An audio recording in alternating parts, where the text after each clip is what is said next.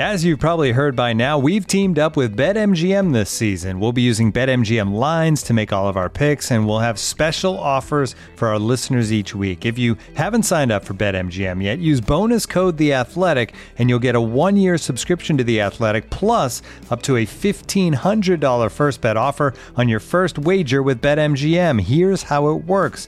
Download the BetMGM app and sign up using bonus code The Athletic. Make your first deposit of at least $10. Place your first bet on any game and claim your voucher for a 1-year subscription to The Athletic. See BetMGM.com for terms. U.S. promotional offers not available in D.C., Mississippi, New York, Nevada, Ontario, or Puerto Rico. Gambling problem? Call 1-800-GAMBLER. Available in the U.S. Call 877-8-HOPE-NY or text HOPE-NY 467-369 in New York. Call 1-800-NEXT-STEP in Arizona. 1-800-327-5050 in Massachusetts. 1-800-BETS-OFF in Iowa. 1-800-270-7117 for confidential help in Michigan. 1-800-981-0023 in Puerto Rico. First bet offer for new customers only in partnership with Kansas Crossing Casino and Hotel. Don't forget, if you haven't signed up for BetMGM yet, use bonus code The Athletic, and you'll get a 1-year subscription to The Athletic, plus up to a $1,500 first bet offer on your first wager.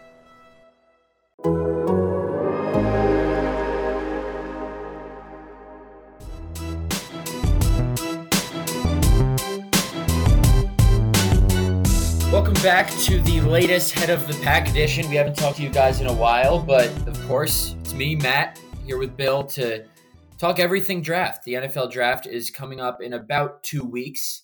Actually, 2 weeks from today. Exactly 2 weeks. Well, today from when we're recording.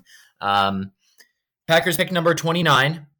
That's normally a good thing, given the fact that they've gone pretty far but not won the Super Bowl, obviously, the last 2 years. We're going to talk to you about what positions we think they should target early on, you know, the players that could be of interest, what Brian Gutekunst might do in terms of trading up, trading back. Is he going to surprise us again? We'll get to some of your questions. And maybe we'll even touch on Dane Brugler's 7-round mock draft that he put out today over on The Athletic that you guys should all check out. I was interested to see some of the things he forecasted for the Packers. But, Bill, how are things going over there in Wisconsin? I'm still in Connecticut. You doing all right? We're doing good. We haven't drowned yet. I mean, there's been no calls to build an ark, so that's good. Had some snow this morning, so I'm sure you missed that. Had snow? Just some flurries, but we're tough. All right, it's April 14th, so that's a little concerning, but let's get into it. So I think there are 5 potential positions that the Packers could go for at number 29. I think it's cornerback, defensive line, inside linebacker, offensive line, and wide receiver. I just wrote those down, not in really any particular order. I think they should go cornerback. I think we've talked about it very briefly before. My quick rationale is just that, yes, they re-signed Kevin King, but I don't think they re-signed him with the intention to make him their cornerback of the future opposite Jaire Alexander. I think Jaire is obviously going to be signed long-term. They're going to exercise his 5th-year option here in the next couple weeks, then make him one of the highest paid cornerbacks in the NFL in the next year or so. Kevin King is on a 1-year kind of prove it deal. There are 2 things that could happen. He either gets hurt or doesn't play well enough and is benched early in the season in favor of this first round pick, which is why I think one reason they should use that number 29 pick on a cornerback. Or he plays well enough to warrant a bigger contract next offseason, in which case I don't think that would come from the Packers. And I mean that for real this time. I know I said that, before free agency this year, but I think another team would pay him. And then in that case, the Packers can go to a guy who they draft this year and has had a year to learn. Don't forget, Jaire Alexander and Kevin King both did not start right away. And they were both the first picks of their respective drafts for the Packers. So a corner doesn't have to start away. I understand people saying we need help now. We need that immediate help now to get over the hump and get to the Super Bowl. But I don't think you necessarily need to do that. So I'd go with cornerback. We'll get into some names later. But what would be your position, most primary position of need at the 29th pick? Yeah, I agree with that. I hate to always agree with you on the podcast. By the way, I wish we had audio replay. You said that there's 2 things that could happen. One, he could get hurt. I just thought that was really funny. I'm not sure why I thought that was funny. But that's probably the most likely thing that happens, right? Isn't it? It's a great line. You're right, though. I do think re-signing King was important in that if there's a run on cornerbacks or there's, the guy that you want is gone, you're not pressuring the taking one. But, I totally agree with you, Matt. I realize they need help on the offensive line, but if Bakhtiari is back at least relatively healthy, they're okay there. Yeah, they could use the receiver, but they were number one in scoring, so they're okay there. I realize Corey Linsley left, but you can move Lucas Patrick to center and put Runyon at guard, so you're probably okay there. I think you're okay everywhere, but I just think cornerback is this huge need because King, as you mentioned, gets hurt a lot. And look, they play Tampa in the championship game, and they were lucky that Antonio Brown didn't play, but there are teams that can just stress the living you-know-what out of you by putting three really good cornerbacks or three really good receivers out there. And if you can't match up, if your number two guy is hurt or whatever it is, if you can't match up, it's going to be a long day. You can't have enough of those guys, and it is a really deep position in the draft, too. So, yeah, I agree with you. Cornerback would be where I would go. Well, that's the thing. Like, it only matters so much if you have a guy like Jair Alexander, who's probably the second or third, you could maybe even say the best cornerback in all of football, because it's not like, running back or quarterback where you have one really good player up at a position and you're all set. Like, any competent offense can just expose the other side of the field. Jair only covers half the field. Like, even with edge rushers, if you have one really good edge rusher, they're always going to get some sort of pressure on the quarterback, and running the other way, you can compensate for that, with, shifting the interior guys on the D-line or moving the inside linebackers one way. Cornerback, you're out on an island. So you need two competent corners, no matter how good Jair is on one side. Like you just said, we saw in the NFC Championship game, they exposed Chandon Sullivan, they exposed Kevin King, and it doesn't matter how good he is because we saw this year, not only the NFC Championship game, they didn't throw his way. And, you need another corner who is more reliable than Kevin King that at least strikes some fear into opponents. Does Jair strike fear into you if you're an opposing offensive coordinator, and does Kevin King strike fear into you? I think the answers to that are yes and no. Yeah, it's a good point. Kevin King's played some really good football here. He really has, but he picked a bad day to play about the worst game of his career. The Buccaneers went after him, was 2 touchdowns by halftime, and then look, the game was essentially, I realized all this other stuff happened, but the game was over at halftime, wasn't it? It was. Again, he has played some good ball, but man, oh man, he's probably played half the snaps in his career. I mean, that's just. And Josh Jackson looks like he's a second-round bust. Maybe he'll be rejuvenated under the new defensive scheme and coordinator. But if you don't have guys who can cover, forget about it. You got no chance in today's NFL. It's a really good draft of corners, and I know you mentioned Dane's mock. He has Caleb Farley from Virginia Tech. That's a great pick because he's a top 10 kind of guy, but he's coming off back surgery. Well, you know what? You don't need him to play right away. If you need to ease him into things, well, you've got Kevin King here. So I think that's to kind of get into that a little bit right away. I think that's a great pick for our conversation. Yeah, we can get into that. I have my reaction to his whole 7-round mock coming out tomorrow morning. But I love that pick. If Caleb Farley falls, I think the Packers should pounce on that. Like you said, if he's healthy, and he says he is. I was reading Andy Bitter, who covers Virginia Tech for us, wrote off of Virginia Tech's Pro Day, where Farley didn't participate. But Farley said the back procedure, which he underwent recently, was just to clean up some minor things that he suffered actually all the way back in August 2019, deadlifting at Virginia Tech. Farley didn't play the 2020 season, opted out. 2019, he missed the last 2 games of the season, suffered that injury in August, played through the entire season, led the ACC in passes defense with 16, tied for second with 4 interceptions. And then the injury just kind of piled up, went from minor to more significant, and he had to sit out the last 2 games. So he hasn't played since late in 2019. But he's a top 10 talent with a clean bill of health. And he said, if you want the best cornerback in the draft, you will come find me. So he thinks he's the best corner in the draft. I know Patrick Surtain II, J.C. Horn, Greg Newsome are up there in that conversation too.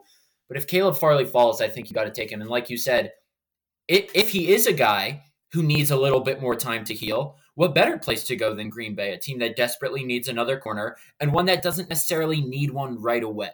It's not like offensive line where you're drafting Caleb Farley for depth. You're drafting him to eventually start. If the Packers draft an offensive lineman early, they're likely drafting them for depth because, like you said, they have all the starters, probably already on the team. So I love that pick. I think him and Jair could be a really nice pairing. I really enjoyed that pick. The other position, I think I would not be surprised, just because we came to expect Brian Gutekunst to do wonky things with the first round pick, is wide receiver. I think he might do that just to be, you know what? Our defense isn't one piece away from being good. Like, they could get an inside linebacker, they could get a corner, they could get a defensive lineman. I don't think that one player at any of those positions will really change the Packers' defense that much. I think a wide receiver, maybe Brian Gutekunst is saying, you know what?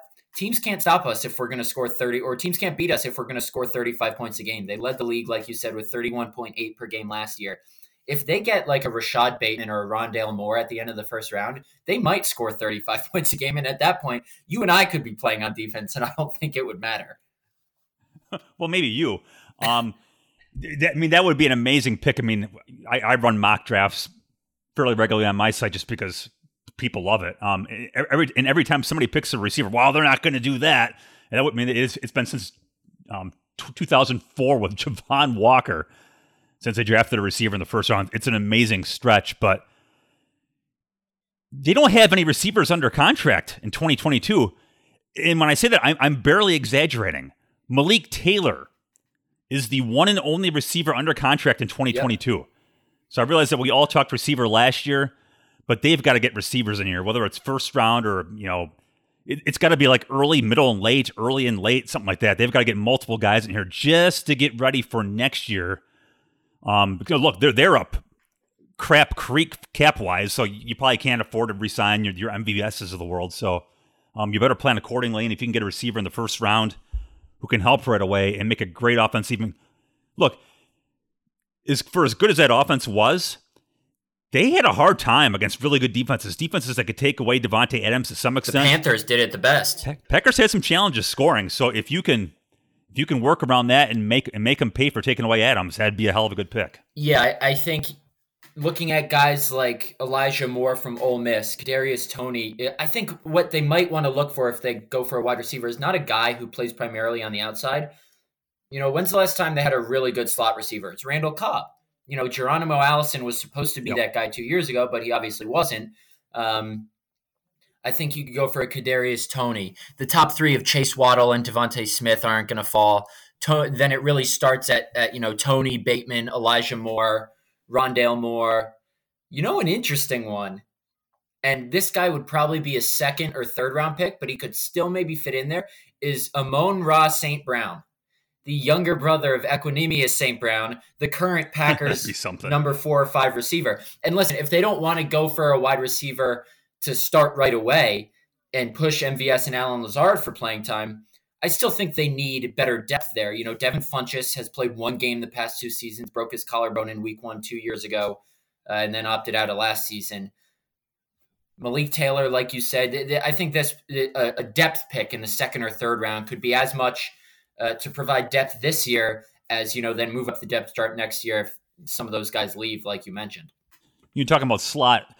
They try like crazy to make Tyler Ervin that guy, and it didn't work out. But when Ervin was rolling, that jet sweep stuff was so good, and without him, that play just became useless. They'd motion those guys, and it's like they'd motion those guys across a formation. The defense would kind of giggle at it. Well, hell, they're not going to give it to Lazard, and they'd all laugh, and they'd just run the play. Kadarius Toney's a hell of a good football player, and he's got some running experience.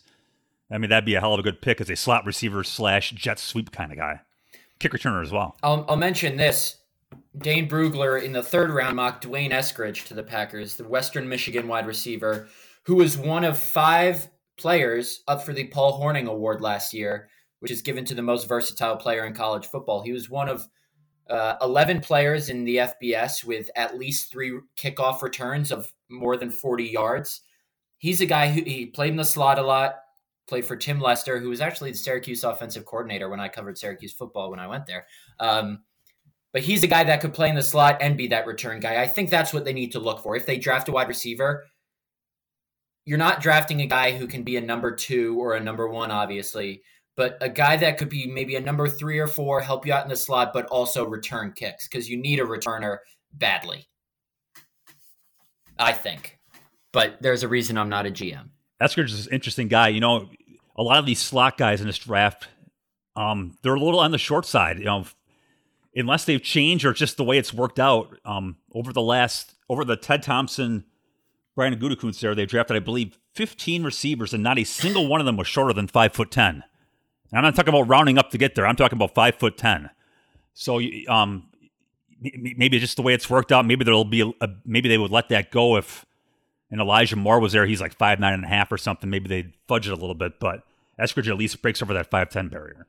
Looking for an assist with your credit card, but can't get a hold of anyone? Luckily, with 24/7 U.S.-based live customer service from Discover, everyone has the option to talk to a real person anytime, day or night. Yep, you heard that right. You can talk to a real human in customer service at any time. Sounds like a real game changer if you ask us. Make the right call and get the service you deserve with Discover. Limitations apply. See terms at discover.com/creditcard. Yeah, let's chat about the D-line in this draft. I think they do need to address it. That's another position I think would make a lot of sense with their first-round pick. It's really not a deep D-line draft. You know, Christian Barmore from Alabama is really the only top-tier interior defensive lineman. I think he'll be gone by then, but I've written this a bunch. It's in my story again tomorrow. You just can't keep trotting Tyler Lancaster and Dean Lowry out there and expect to be anything more than mediocre. You know, I think we've seen what they can be in this league. We've talked about it on this show plenty of times. They're serviceable run stoppers. The Packers need defensive linemen who can make plays in the backfield, who can get after the quarterback. They need guys. They're probably not going to find a guy right away who's as good as Kenny Clark in terms of doing a little bit of everything, but they need guys who are more than just bodies to get in the way of the run up the middle. They need guys who can actually get in the backfield, pressure the quarterback, cause fumbles, have tackles for loss. Kingsley Keke showed flashes of that. Kenny Clark obviously has proven to be that guy. Dean Lowry and Tyler Lancaster, not really. If Christian Barmore drops, I think maybe you even trade up a couple spots for him. But I think defensive line, they continue to neglect upgrades on the defensive line, and maybe they see something in Lowry and Lancaster that we don't. But don't you think that is a spot they need to try and go for in the first couple rounds? Yeah, I took Barmore in our Sports Illustrated Publishers mock draft. He fell there. You kind of said it. It is like a one-man draft class of first-round guys. It is him. There was a guy from Washington, Levi, with a name I'm not going to pronounce on a podcast.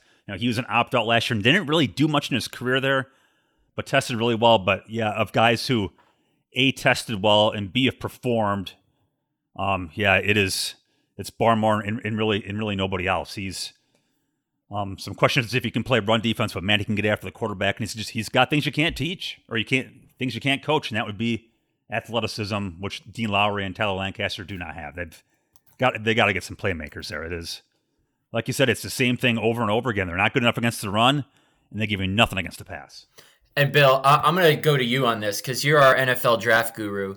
Some of these defensive line names, if the Packers draft them, I'm going to need to spend at least like a couple days learning how to pronounce them. Oh, it's brutal. I can't even. You want to try?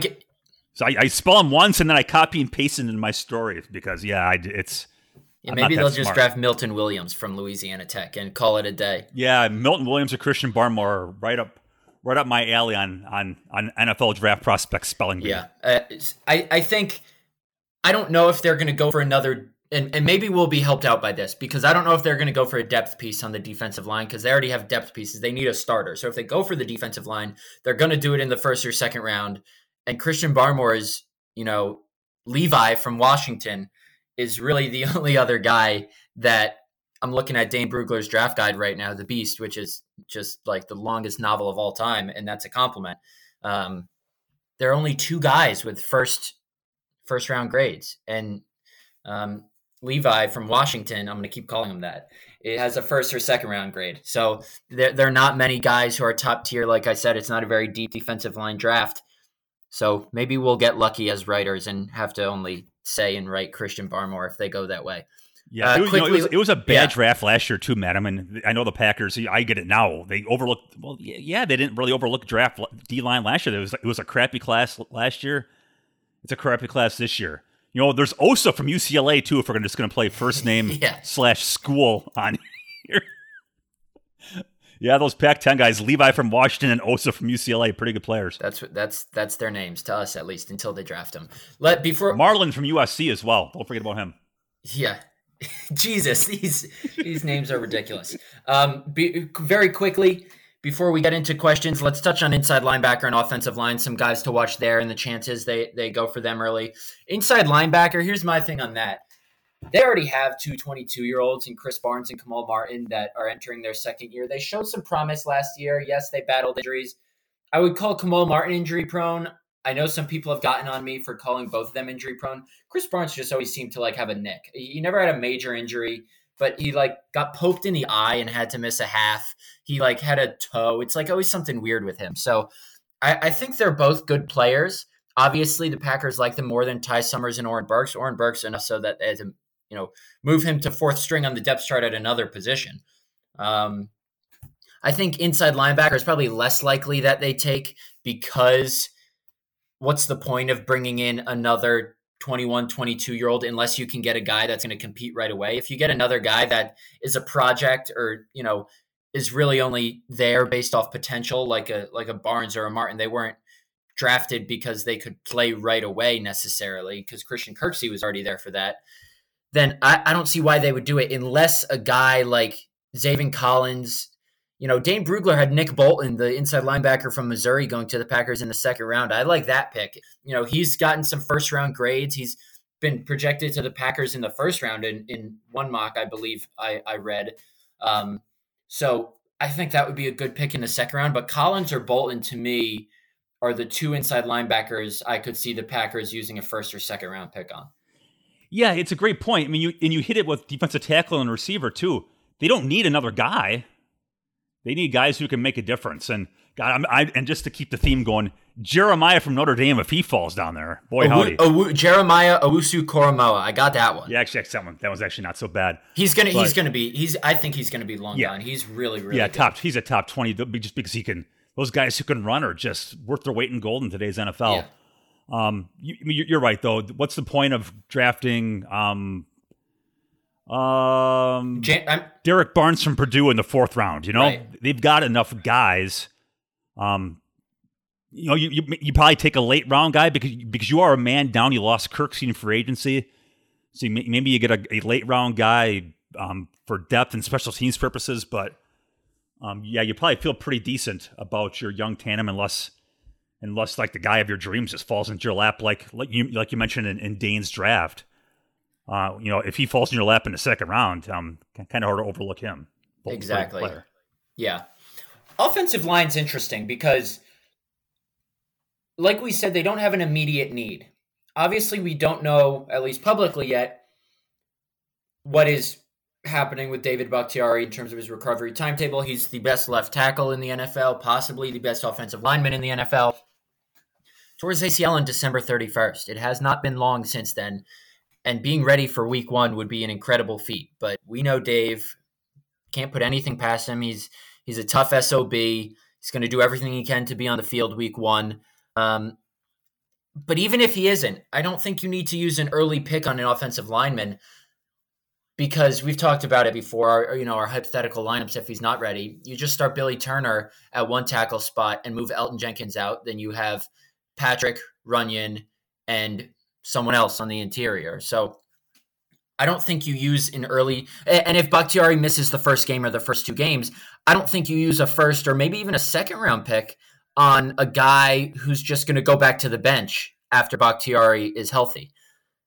I think the Packers are incredible at drafting offensive linemen. They got TJ Lang, Josh Sitton, Bakhtiari, and Corey Linsley all in the fourth or fifth round.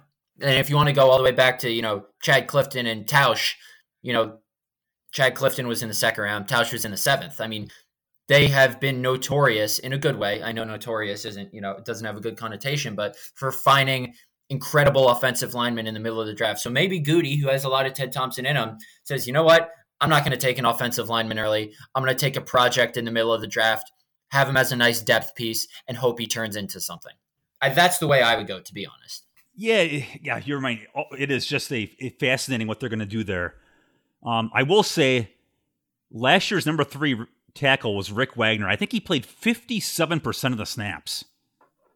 And that's a lot of snaps. And right now, their number 3 offensive tackle and their only offensive tackle on the bench would be Yosh Nijman. They have no depth at all, unless you want to start playing musical chairs, like you said.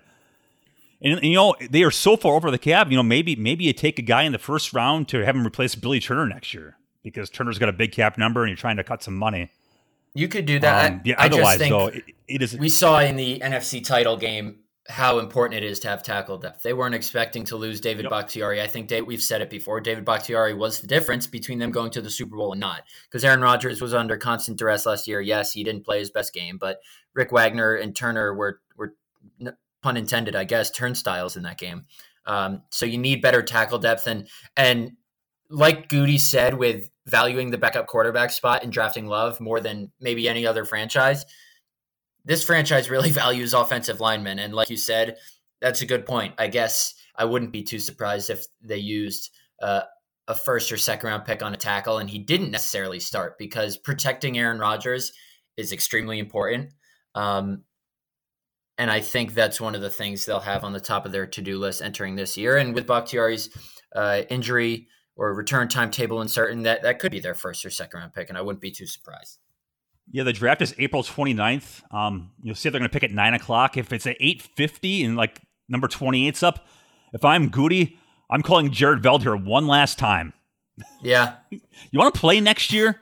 I mean, I'm kind of joking here, but man, if you could get, and I realize he's leaning toward retirement, but he was last year too when he came out. I mean, getting a guy like Veldheer would just solve all your problems. But so that I would be making that call between now and April 29th for sure. All right, we got. Looks like, I know I put out a late call, but we've got 12 questions or so. We won't get through all of them. Let's nab a couple. From Evan White, if they double or even triple down on one position, which position will it be? That's a good question.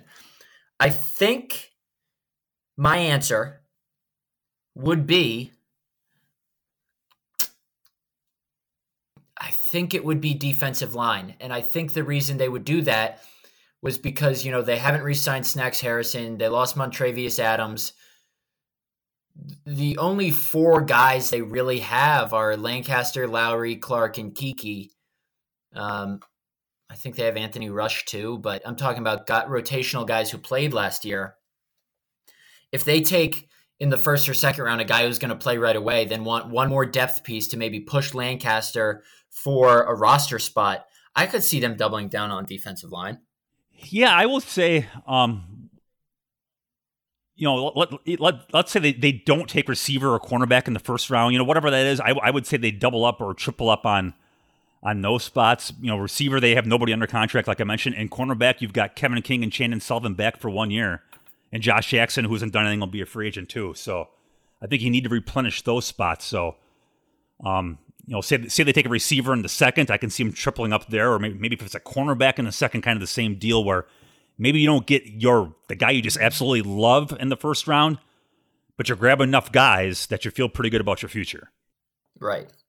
From Quinn at QTip60, that's a nice name. Outside of QB, what would be the absolute funniest position the Packers could draft in terms of fan meltdown? I would say running back or edge. That was Quinn saying running back or edge, not me, because I don't think it's running back or edge. I think there's a chance they take a running back because their third-string running back last year, A.J. Dillon, played about 10% of the offensive snaps. That's a decent amount. They need a better third-string running back than Dexter Williams. Maybe they take a flyer on Patrick Taylor this year. I think they might want to draft an edge rusher in the 4th or 5th round to be that 4th guy.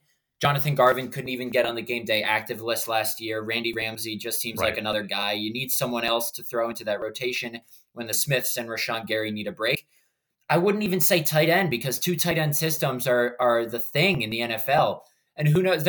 I've seen some stuff that the 49ers might take Kyle Pitts to pair with George Kittle at number 3. Good luck defending that. So if they want to take a tight end, in the first couple rounds to pair with Robert Tonyan, I wouldn't be stunned. I think the position that would be funny early on, I would say running back. In the entire draft, this is a cop-out answer, but I wouldn't be surprised if they took maybe anything on specialist, kicker or punter. If they took another kicker or punter, I know that's a cop-out answer, but late in the draft, I don't think it really matters what position you take. It's all for competition, building depth, and they can use depth anywhere. Obviously they're not going to take another QB. You can clip that. I am confident that's not going to happen. But I don't think you can take a kicker, a punter, a long snapper. We saw how that panned out in 2018. It just didn't work very well. Yeah, I was going to say long snapper too. Can you imagine? Look, I believe, and I might not have this exact right, I believe when they drafted Hunter Bradley, he was either the 4th or 5th long snapper ever drafted. It was some ridiculous number, and now you see why. He's never been any good. They just signed a guy who hasn't played in a game since 2015. What a great story. I wrote a story about him over at my site last week. What a phenomenal story. I mean, much as we laugh at it, the sheer hysteria. I mean, it's just crazy that the guy hasn't played since 20, and that's their free agent signing. But can you imagine being told no for a job, Matt, for 5 consecutive years and just sticking with it? Amazing. It's those things that we kind of glance over because we assume these guys to be robots and just kind of do their thing. But that's a guy who has never played a snap in professional football. Like you said, last time he played was at Delaware in 2015. And it's ironic that he's their only outside free agent signing. And I think that goes to show how disappointed they are with Hunter Bradley, where they think Joe Fortunato can come in and challenge him. And Mo Drayton said it, the new special teams coordinator. Scott and Bradley are on the hot seat. All right, let's see. Austin Wellhouse. We kind of touched on this, but how likely are the Packers to take a wide receiver in the first 3 rounds? I think it's a high likelihood. I think just something funny about this draft tells me last year when we expected them to take a wide receiver, they didn't. This year when we don't really expect them to take a wide receiver because MVS and Lazard proved to be sufficient complements to Devontae Adams, I think they will take one this year. Whether it's to be in the slot, be that guy who can play the slot and return kicks and punts, or just challenge Funchess, Taylor, and St. Brown for roster spots. I think they do take one in the first 3 rounds this year. I would love for storyline wise, as reporters, I would love for it to be Amon-Ra St. Brown, him battling his older brother for a roster spot. The Smith brothers interviews were strange at times. Can you imagine a St. Brown brothers interview? Well, the thing is, I think if they draft one of them, the other one might not have a job at the end of training camp. That'd be amazing. I just know that EQ has never said anything interesting ever, and he has no interest in talking ever. I'm not sure how his brother is, but that'd be quite the joint interview. Yeah, we'll see. All right, let's get to 2 more before we get out of here. Good one from Evan. Scotty Tsunami. There you go. Goody has moved in the first round each of his first 3 years as GM. Do you see this trend continuing? And if so, forward or back? And for who? Great question. So like you said, in 2018, I was covering the Raiders then, but if I remember correctly, moved back from 14 all the way to the back of the first round to 30, and then moved back up to 18 to draft Jair Alexander. Do I have that right? That is correct. Yeah, and then that worked out pretty well. Yeah, that worked out tremendously.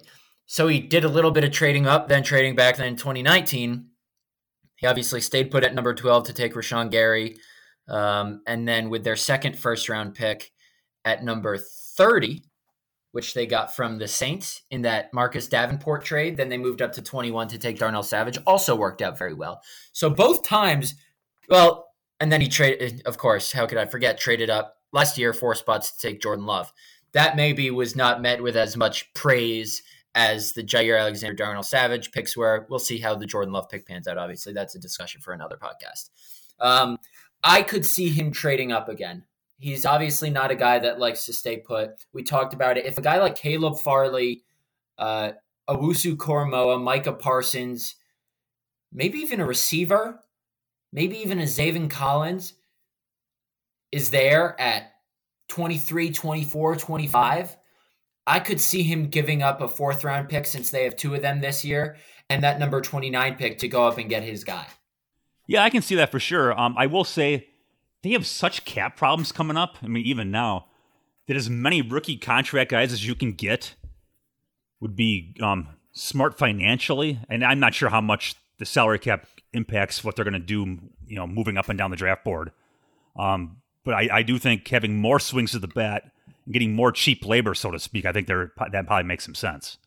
Yeah, that's a very good point. That's also something to keep in mind how they're going to structure these contracts. Well, before training camp starts, we'll probably do another episode going into all that and all the cap ramifications for Devontae Adams, Aaron Rodgers, all that stuff, because I know that's a hot topic as well. All right, last one from Steve Heilmeyer. I hope I'm pronouncing that right. As individuals who cover the Packers, what is draft weekend like for both of you? If I may ask another question, of course you can. Which prospect or prospects do you view as being perfect fit for the team? Thanks, Matt and Bill. No, thank you, Steve. We appreciate you asking questions. It's been different. I think normally we're at the facility, we're watching the draft on the TVs at Lambeau. I haven't covered an in-person draft with the Packers because I was still covering the Raiders during the 2019 draft. But normally we watch it at Lambeau, then go down to the media auditorium, I'd assume, to talk to Goody and LaFleur, and then get all the draft picks on conference calls. This year, I just watched it, or last year, and this year, I'll be watching it from my living room in Connecticut and still have conference calls with all those guys. So it's interesting. My favorite part about draft weekend is honestly the second and third days, where when these guys are picked, we find out a little interesting tidbit or two about them. Like maybe they sang in a band in high school, or they've known a current Packers player really well. And you kind of catch them off guard with that question on the conference call and get them to open up a bit. Now, what do you think you can bring to the Packers? How do you think you fit with the team 5 minutes after they were drafted and they might not even have the official draft hat yet? It's those things where we can maybe spice up that initial story right after they're drafted with a little bit of something interesting. Like I remember last year, John Runyon Jr., he spent his entire offseason training with Rashawn Gary. And we were able to ask him about Gary and kind of use that. So those interesting tidbits we kind of hit on with the later round guys. And also I love talking to the scouts that have tracked these guys for years.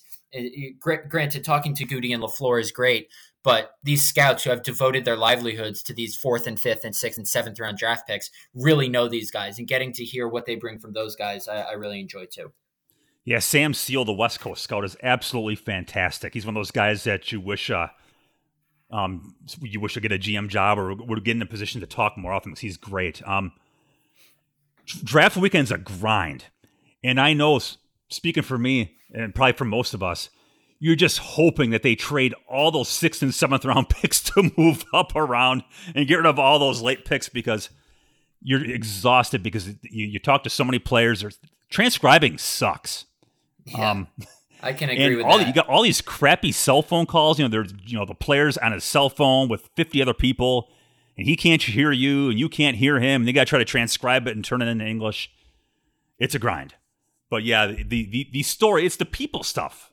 You kind of, it's the people stuff that's a lot of fun about the draft. Everybody's got a story. Everybody's got a story, and that's the brilliant part of it. And the good thing is, and this is my rule of thumb, get those features out of the way now because you don't know if they will have a job with the Packers in 2 months.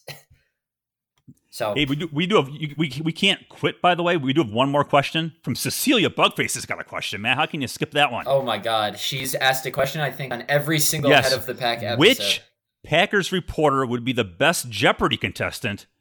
And what would be each of your best or most obscure categories? That's a good question. I'm not a great trivia person. My area of expertise is really only sports, maybe a little bit of, pop culture.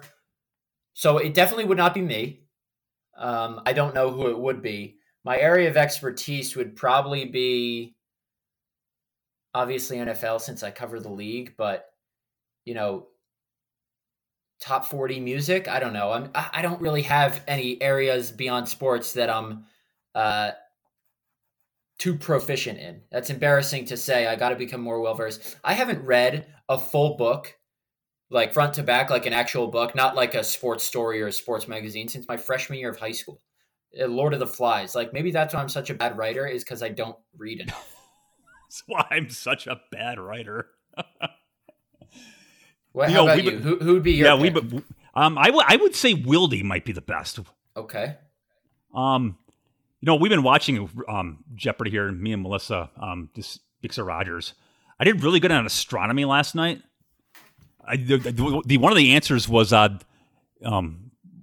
was the answer. The question was, what is the God particle? And Melissa looked at me like I had three eyes. It's like, what the blank? So I felt pretty good. But I'm like you. I don't read books. I can't believe that's a good admission. I'm glad my kids are home. So you get these categories with authors, and it's like, forget about it. So at the end of the day, I'd be the guy who'd win like $800. It would make just a very trivial donation to Aaron Rodgers North Valley Community Foundation because I'd win nothing. Can I quickly plug that before we get out of here? Stay tuned to The Athletic. Yeah, you said North Valley Community Good Foundation. I don't know exactly when this podcast is coming out, but tomorrow morning I'll have a story. Rodgers donated $1 million. I say that like it's so casual. $1 million and has helped raise hundreds of thousands more for 80 small businesses and counting in and around his small hometown of Chico. I know everyone has their opinions about Aaron Rodgers, and we try to stay neutral, but I talked to a dozen of those small businesses that he has helped either keep afloat or save altogether. And a little teaser, there was a restaurant named Nick's Restaurant in Paradise, California, which is the town that was almost completely burned down by the wildfire in November 2018. The wildfire took 85 lives, burned well over 100,000 acres. I think it was like 153,000 acres or something, burned 118,000 or 18,000. I forget which it was, different buildings and homes. And Nick's Restaurant was the first business to open back up in Paradise after the wildfire was contained, to give people of the town a place to come back and congregate if they even wanted to come back, just something to heal them emotionally. And they've been doing well for the past 2 years.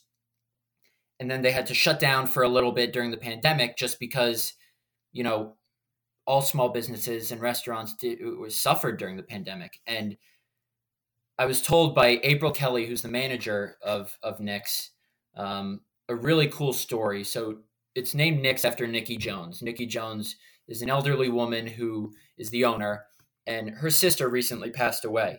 And just a couple weeks ago, or it might have been a couple months ago, sometime after the season, it was the same day she was making funeral plans for her sister. She gets a surprise FaceTime call from Aaron Rodgers telling her that her restaurant is going to be saved. And April told me that Aaron Rodgers is the reason their restaurant is staying open. If he hadn't come through with this financial help to help pay for their rent, utilities, payroll for the next several months till we get to the other side of this pandemic, they would have closed for good. A restaurant that means so much to a town so devastated. So that's how I kind of lead the story. There are 11 other stories of small businesses and how Rodgers has either kept them afloat or saved them altogether that I think you'll enjoy. So that'll be out tomorrow morning on The Athletic. Give that a look. Sorry for keeping you guys long, but for Bill, for Matt, and our fantastic producer, it's not Danielle, it's Marissa this week. This has been Head of the Pack. We'll talk to you guys probably shortly after the draft. See you then.